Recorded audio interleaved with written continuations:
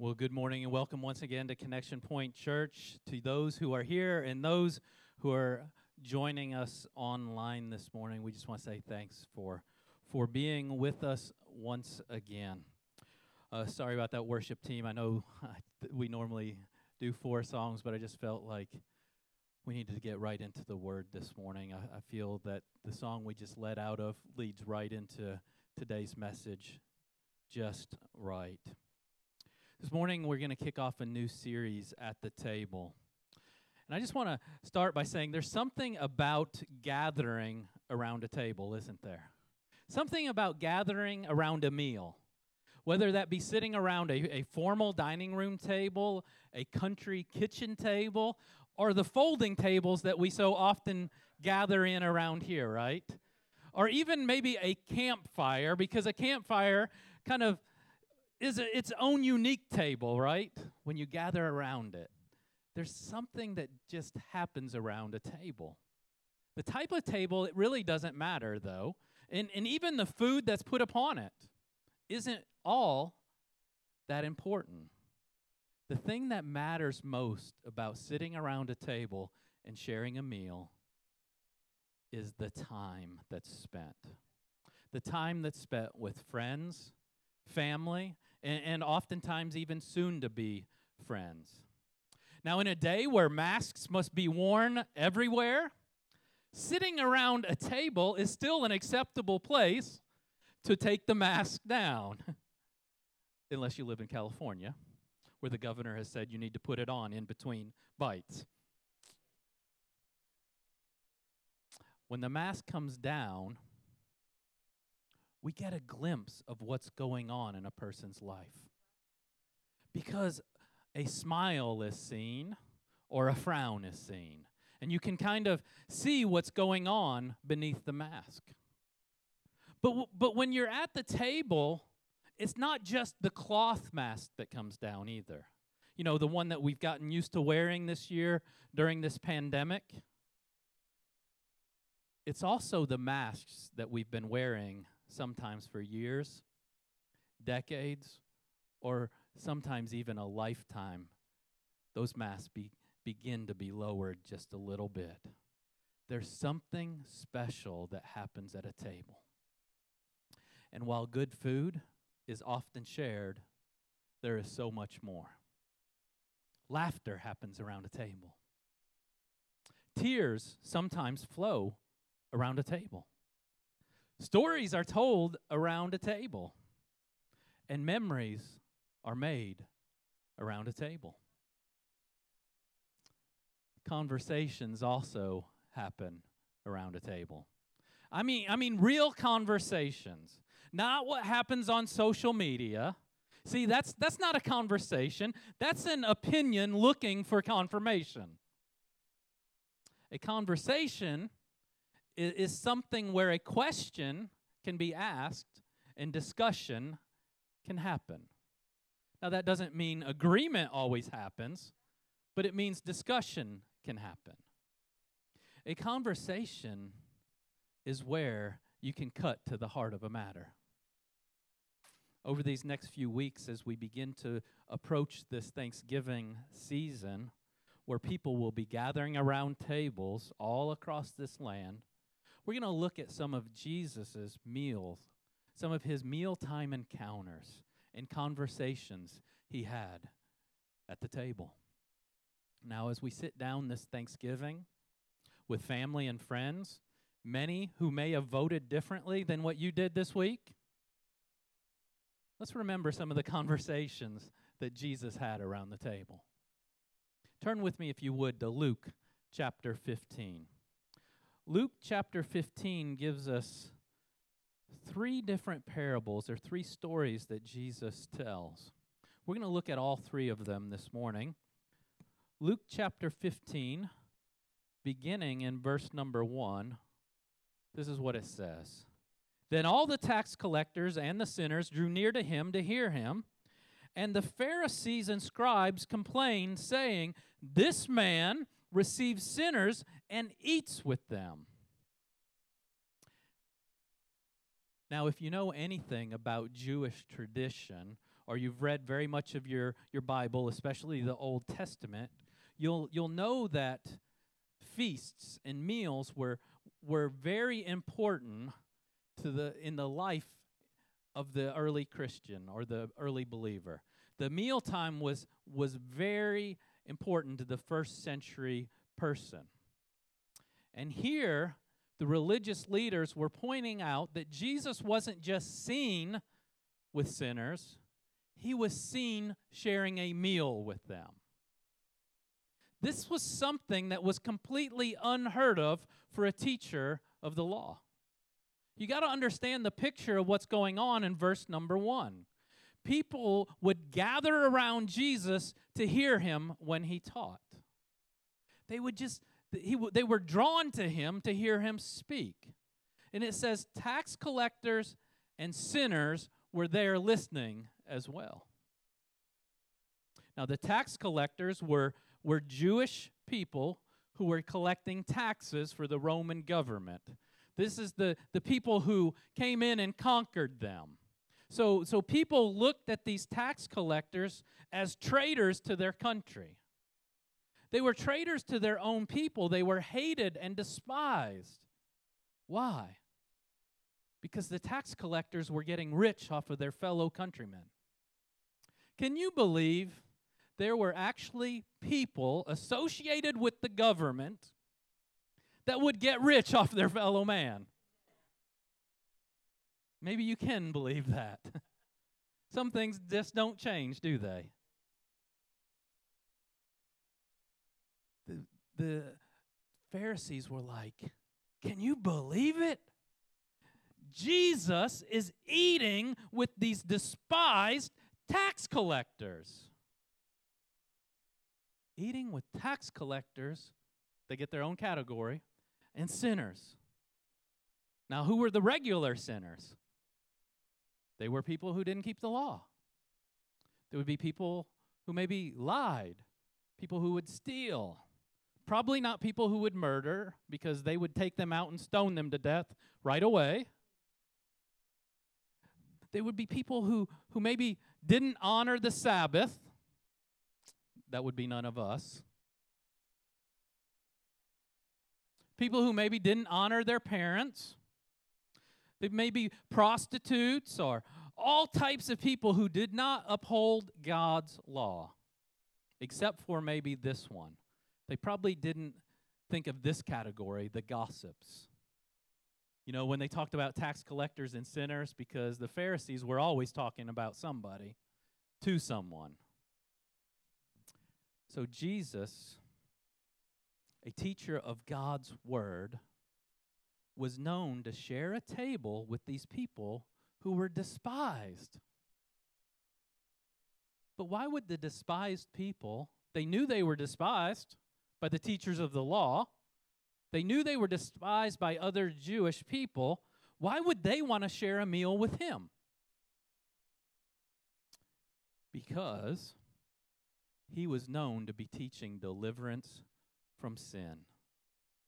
And these people were drawn to this message of hope. The message Jesus preached was a message that said forgiveness was possible. He preached a message that said a new life could be had in the kingdom of God. Now, one thing that's been clear to me this year as we've walked through this election cycle is far too many Christians have been more focused on this earthly kingdom than an eternal one. Jesus didn't come to establish a kingdom that can be shaken, replaced, tore down, or that was political. He came to establish his kingdom. I'm not saying we shouldn't vote. I'm not saying we shouldn't support issues. We absolutely should. But we also must never forget this fact. We are aliens in this world. We belong to an eternal kingdom. In that kingdom, his eternal kingdom should be of greater importance to us than this temporal one we live in. His kingdom says it doesn't matter what your background is. It doesn't matter if you were a tax collector or just a regular sinner. At the foot of the cross, we're all the same.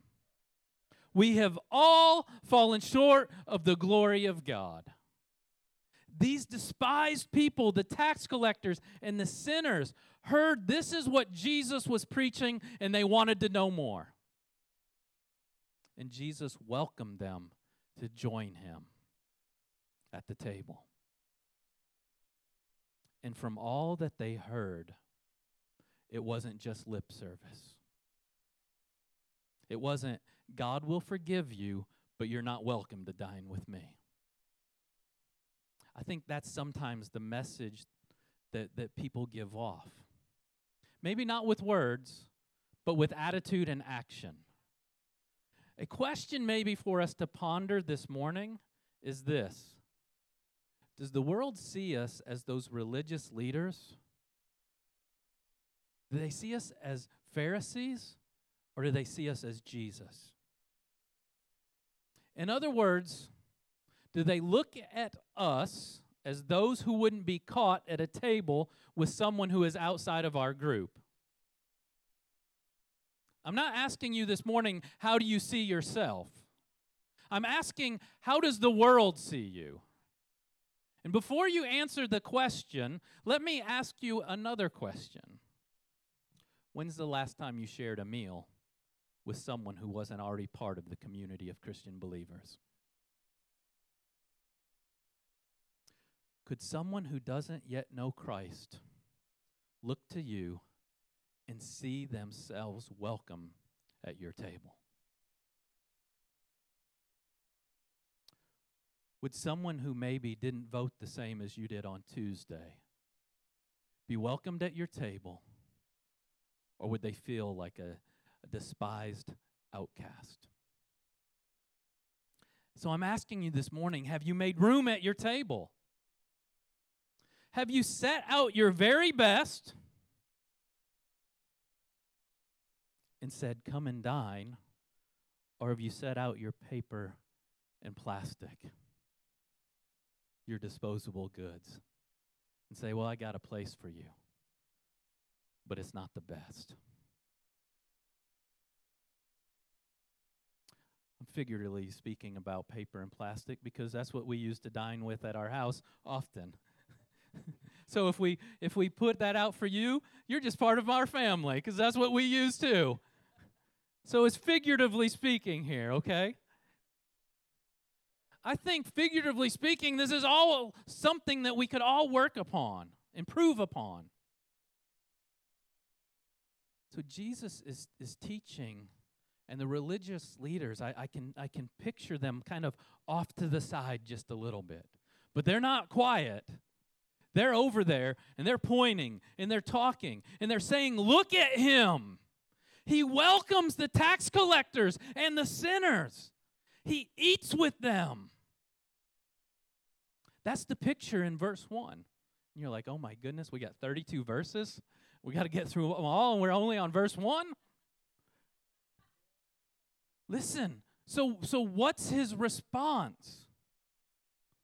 Instead of just answering their charge, look at him. He eats with tax collectors and sinners. He does what he often does, and he responds to their criticism with a story. This time he gives them 3 stories. The first is the parable of the lost sheep. Verse number 3 says this.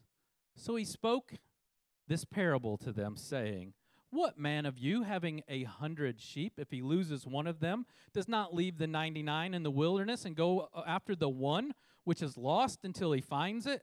And when he has found it, he lays it on his shoulders, rejoicing. And when he comes home, he calls together his friends and neighbors, saying to them, rejoice with me, for I have found my sheep which was lost.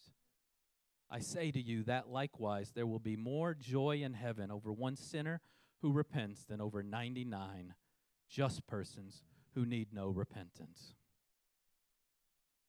Church, he's answering the Pharisees right here. He's answering the charge, but don't miss it.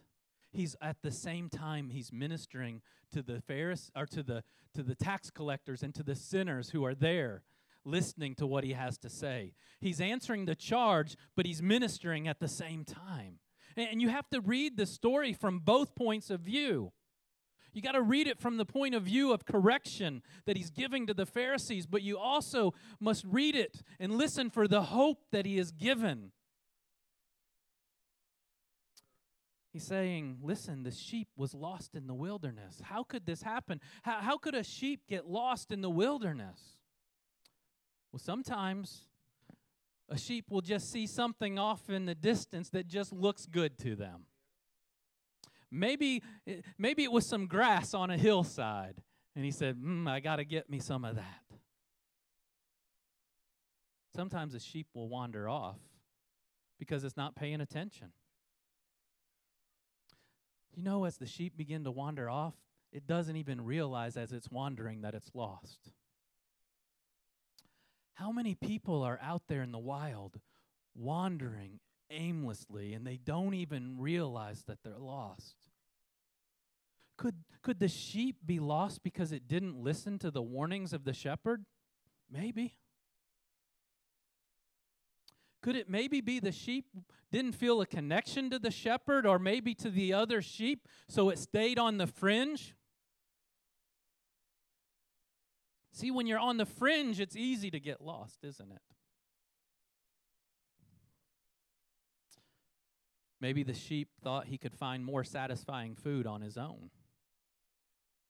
That's something we hear from people who wander off from church quite often, isn't it? What will they say, those famous words? I just wasn't getting fed. You've heard them before. So they go home, and instead of getting fed what they need, they just feed on what they want. Sheep wander into the wilderness because it's appealing. Excuse me, I'm going to get a drink of water here.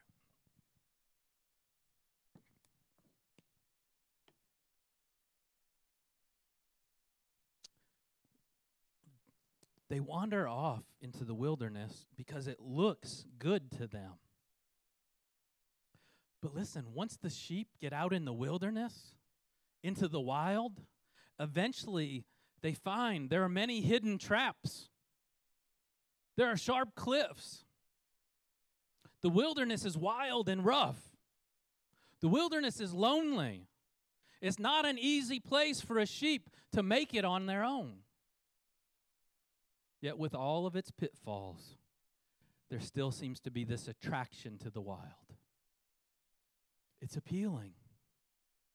Listen, the world, the earthly kingdom, it offers success. It promotes your ego. It gives you position, power, wealth. There's an excitement that draws people into it. And as they are drawn more and more into it, by the time they finally look up and discover they're losing their way, they're already lost. But Jesus doesn't leave his story with the sheep is lost. He says if you've got just one lost sheep, you go after it.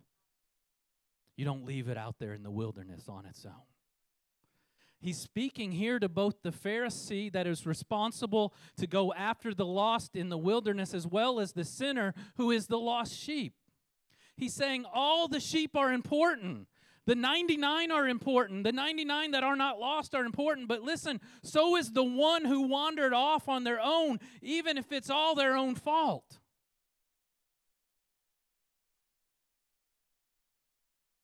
He says the shepherd went after it until he found it. He didn't give up. He kept going. He kept searching until he finally discovered where it was and he brought it back. This is a message for the church today. There are far too many sheep wandering out there alone in the wilderness, and each and every one of them are important to God. Church, we got to be about seeking after them. Going after the lost has got to be the number one priority of the church. We got to put as much effort and energy into seeking the one that is lost as we do into putting it into activities for the church, for the 99 who are already a part of it. Notice once he found the sheep, the shepherd was not embarrassed by the filth that it was found in. Because I can tell you, when a sheep is out there in the wilderness, in the wild, wandering around, the sheep gets dirty. He wasn't embarrassed by the filth that this sheep had. What does it say? He says he threw it over his shoulder. He held the sheep close to him. He kept it close to him to give it rest, to teach it, to train it, so that it would know his voice. And then he called his neighbors so that they could rejoice with him. He says, my sheep that was lost is now found. Church, we got to go after the one and celebrate when they are found. The second parable here is a woman who has 10 silver coins, and she loses one. And she searches her home to find it.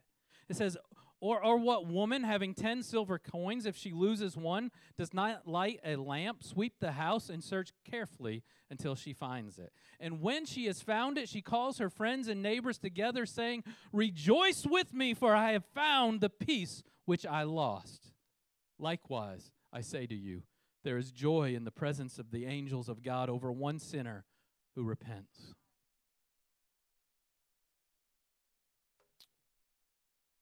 This story is similar, but instead of a sheep in the wilderness, it's a story of a coin in the home. This story represents a lost family member. Notice the coin was silver. It had great worth. It was valuable. But it was lost because of the actions or inactions of another. Please don't misunderstand what I'm saying here. I'm not saying that you are responsible for working out someone else's salvation. Paul made that very clear in his letter to the church at Philippi. He said, work out your own salvation with fear and trembling. Every person has responsibility for their own salvation. People can't blame someone else for the fact that they either know God or don't know God. But listen to this. As parents, we must realize that the way we lead does affect our children. It affects those who are in our family. The coin was lost at home.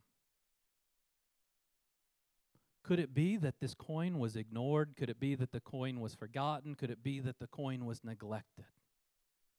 In thinking of terms of a lost family member,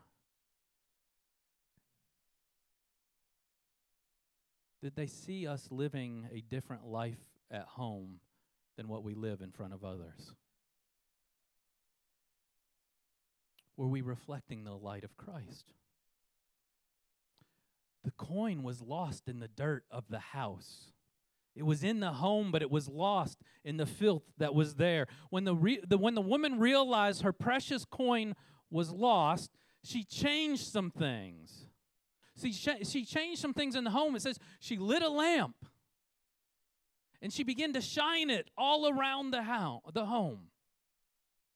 She began to sweep the dirt out, getting rid of everything that did not belong.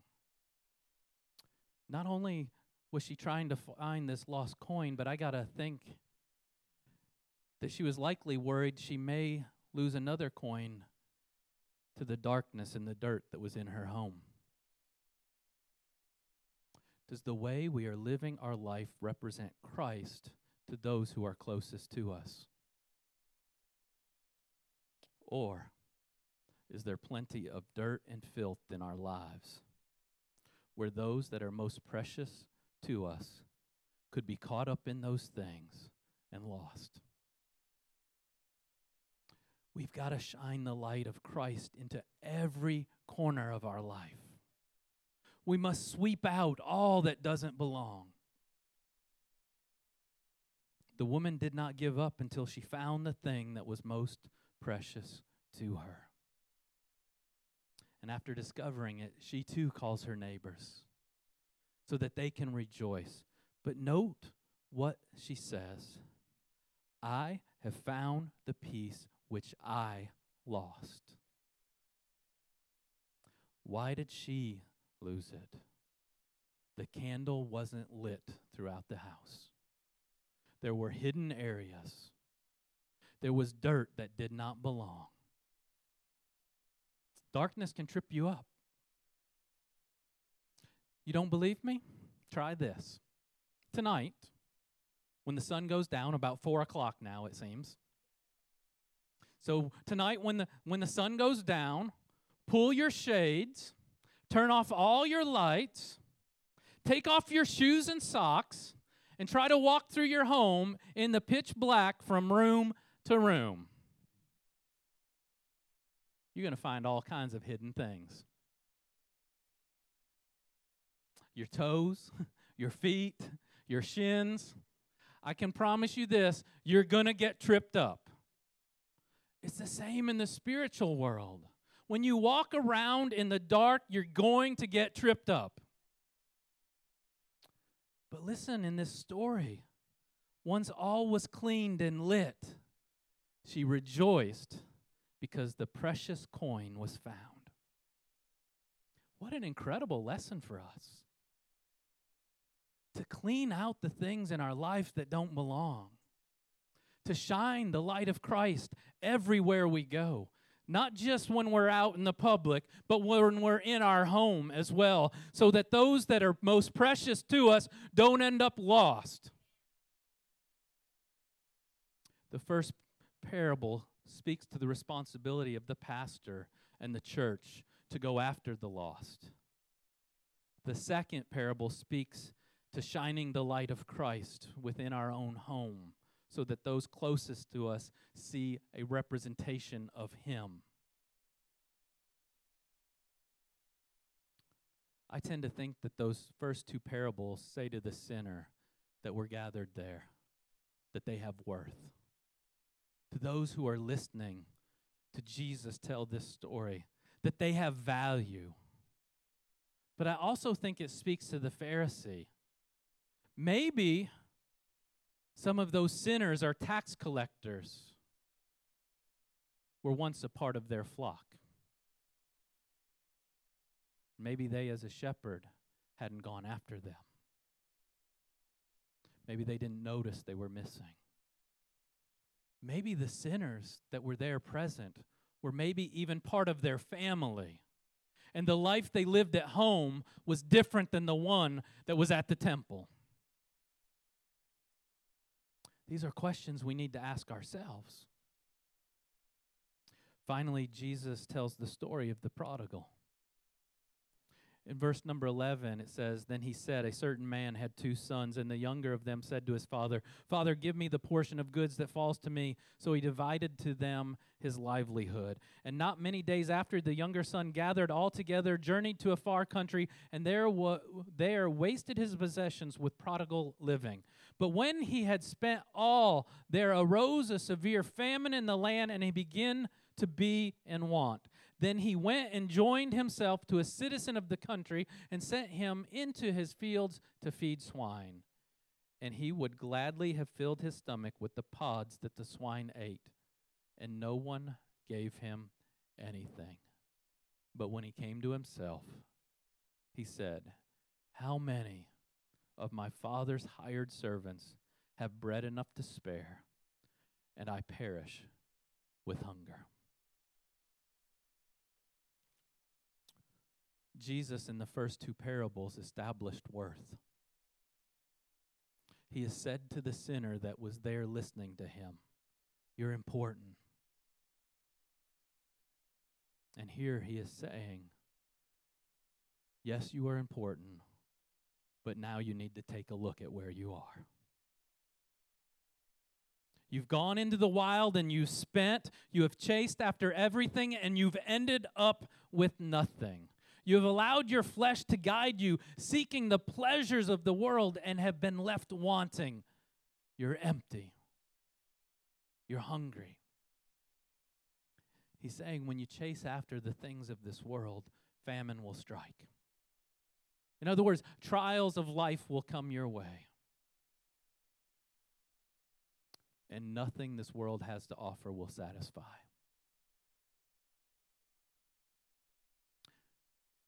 That's because when you've left the protection of the Father, you will find when famine strikes, all your so-called friends are gone. And you'll finally wake up and you'll realize you're in a pigsty, facing all your problems all alone. He's speaking in this moment directly to the sinners who are there listening. And he's saying to them, you've chased after all the things of this world, and what has it gotten you? In the story, the son realizes that in his father's house there was a place of provision. In his father's house was all he ever needed. In the Father's house, there was shelter from the storm. In the Father's house, there was love and care. But just realizing this is not enough. I believe as Jesus is telling this story and they're listening, I believe he's got their attention in this moment. He's established again that they are valuable. He's established that their chase after the things of the world had brought them to a place of shame and loneliness and left them unsatisfied and hungry. And then he says to them, and the young man said, I will rise and go to my father and will say to him, Father, I have sinned against heaven and before you, and I am no longer worthy to be called your son. Make me like one of your hired servants. You see, there had to be more than simply a realization of where he was. There had to be a change that happened. He had to turn away from where he was, and he had to make a move towards the Father. And Jesus says, once this happened, he arose and came to his father. But when he was still a great way off, his father saw him and had compassion and fell on his neck and kissed him. What a picture. What a picture. The father was there looking and waiting for the son's return. The father had never given up. If you're a parent with a child that is lost in the world, you can understand the longing of the father for the son's return. You can imagine the heart of the father. You can imagine the fact that every day he would come out and he would look down the road, hoping that this would be the day that the son decided to return home. And finally, one day, he saw him in the distance. No longer the prideful swagger that he left with. His head no longer lifted high, but hanging low. Shame and regret was heavy upon him. But yet the father knew, even though he looked differently, he knew it was his son. And Jesus said in the story, he said, and the father ran to him. He embraced him. He hugged him, and he kissed him. He didn't care who saw him. He didn't wait until the son got cleaned. Remember, he was in the pigsty. He was feeding the pig. This was something that was unheard of for a Jewish believer. They were to not eat swine. They were not to touch swine. He was living with the swine. He was dirty. He was filthy. And yet it says the father ran to him. They hugged him. He embraced him. And yet the story still doesn't end quite there. Something else still needed to happen. Verse 21 says, "And the son said to him, 'Father, I have sinned against heaven and in your sight, and I am no longer worthy to be called your son.'" Confession had to happen. It took more than just realizing the mistakes that he had made. It took more than just realizing he was in a pig pen. He had to move from where he was. He had to turn away, go to the Father, and then he had to confess his sin. And then this is what happens next. Confession, and then this. But the father said to his servants, "Bring out the best robe. Put it on him. Put a ring on his hand and sandals on his feet." What happened in this moment? Restoration. Put a robe upon him. The robe returns him to sonship. It was a sign of adoption in their culture. The family ring, which would be used in official documents to press upon the seal. It said he represents the family.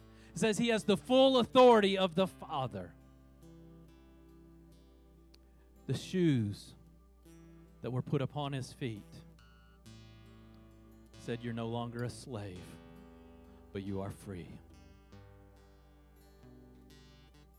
And then the Father says this in verse number 23. "Bring the fatted calf here and kill it. Let us eat and be merry. For this my son was dead and is alive again. He was lost and is found," and they begin to be merry. They had a meal to celebrate the return of the son that was dead and is now alive, the one that was lost and is now found. Everything the Father had, everything was now available to him. Every promise, full authority, sonship, it was all his. But there was one who missed out on the purpose of the celebration. In this moment, Jesus turns his attention from the sinners and the tax collectors back to the Pharisee. And he says this, "Now his older son was in the field, and he came and drew near to the house. He heard music and dancing. So he called one of the servants and asked what these things meant. And he said to him, 'Your brother has come, and because he has received him safe and sound, your father has killed the fatted calf.' But he was angry and would not go in. Therefore his father came out and pleaded with him. So he answered and said to his father, 'Lo, these many years I have been serving you. I have never transgressed your commandment at any time, and yet you never gave me a young goat, and that I might make merry with my friends. But as soon as the son of yours came, who has devoured your livelihood, with harlots you killed the fatted calf for him.' And he said to him, 'Son, you are always with me, and all that I have is yours. It was right that we should make merry and be glad, for your brother was dead and is alive again. He was lost and is found.'" The son, the elder son in this story, represents someone who's self-righteous, someone who is more concerned with keeping a scorecard of the rules of who did right and who did wrong, than the fact that his brother was lost and is now found. See, the older brother, he knew the rules, but he lacked compassion. Notice what else. It says he was in the field. He was in the field. In other words, he was away from the Father's house. He was out in the field doing the work. He was doing the work of religion, yet he was unaware of the redemption that was taking place in the home. It says he had to ask what this meant. What does this mean? Let us never get so caught up in the work of religion that we miss the point of the celebration. In these stories, Jesus is emphasizing the point of his meals. He's telling them there's more to it than we're just having a meal here.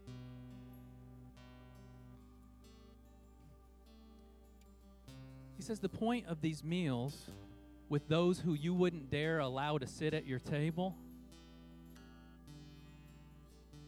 he's saying you're missing the point of why I'm doing it.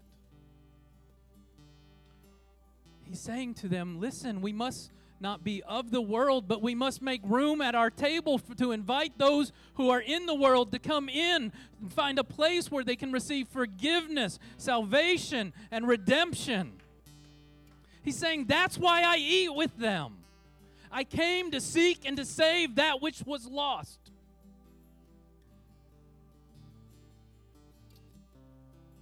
So the Father is asking us today, will you make room at your table? Will you go after those who are lost in the wild? Those who have wandered off? Will you live your life shining the light of Christ into every area, removing all that does not belong?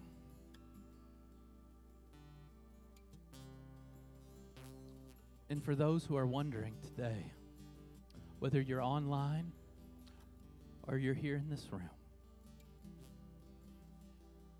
if you're wondering today, is there room at the table for you? I'm here to tell you today, we have a place set for you. We have our best place. We're gonna get rid of the paper and the plastic, and we're gonna leave our very best out for you. We have a place at the table for you today. It's ready and available.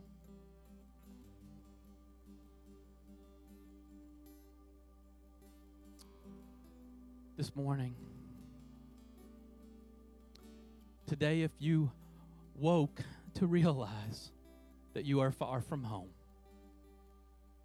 that you're caught up in the things of this world, let me remind you today, the Father longs for the day that you return home. He is watching and waiting for you today, waiting for you to move towards Him.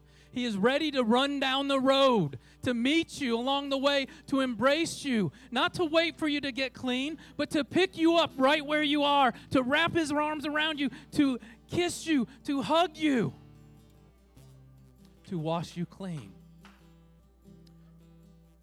to put His robe upon you, to clothe you in His righteousness, to put His ring upon you, to give you the authority of heaven,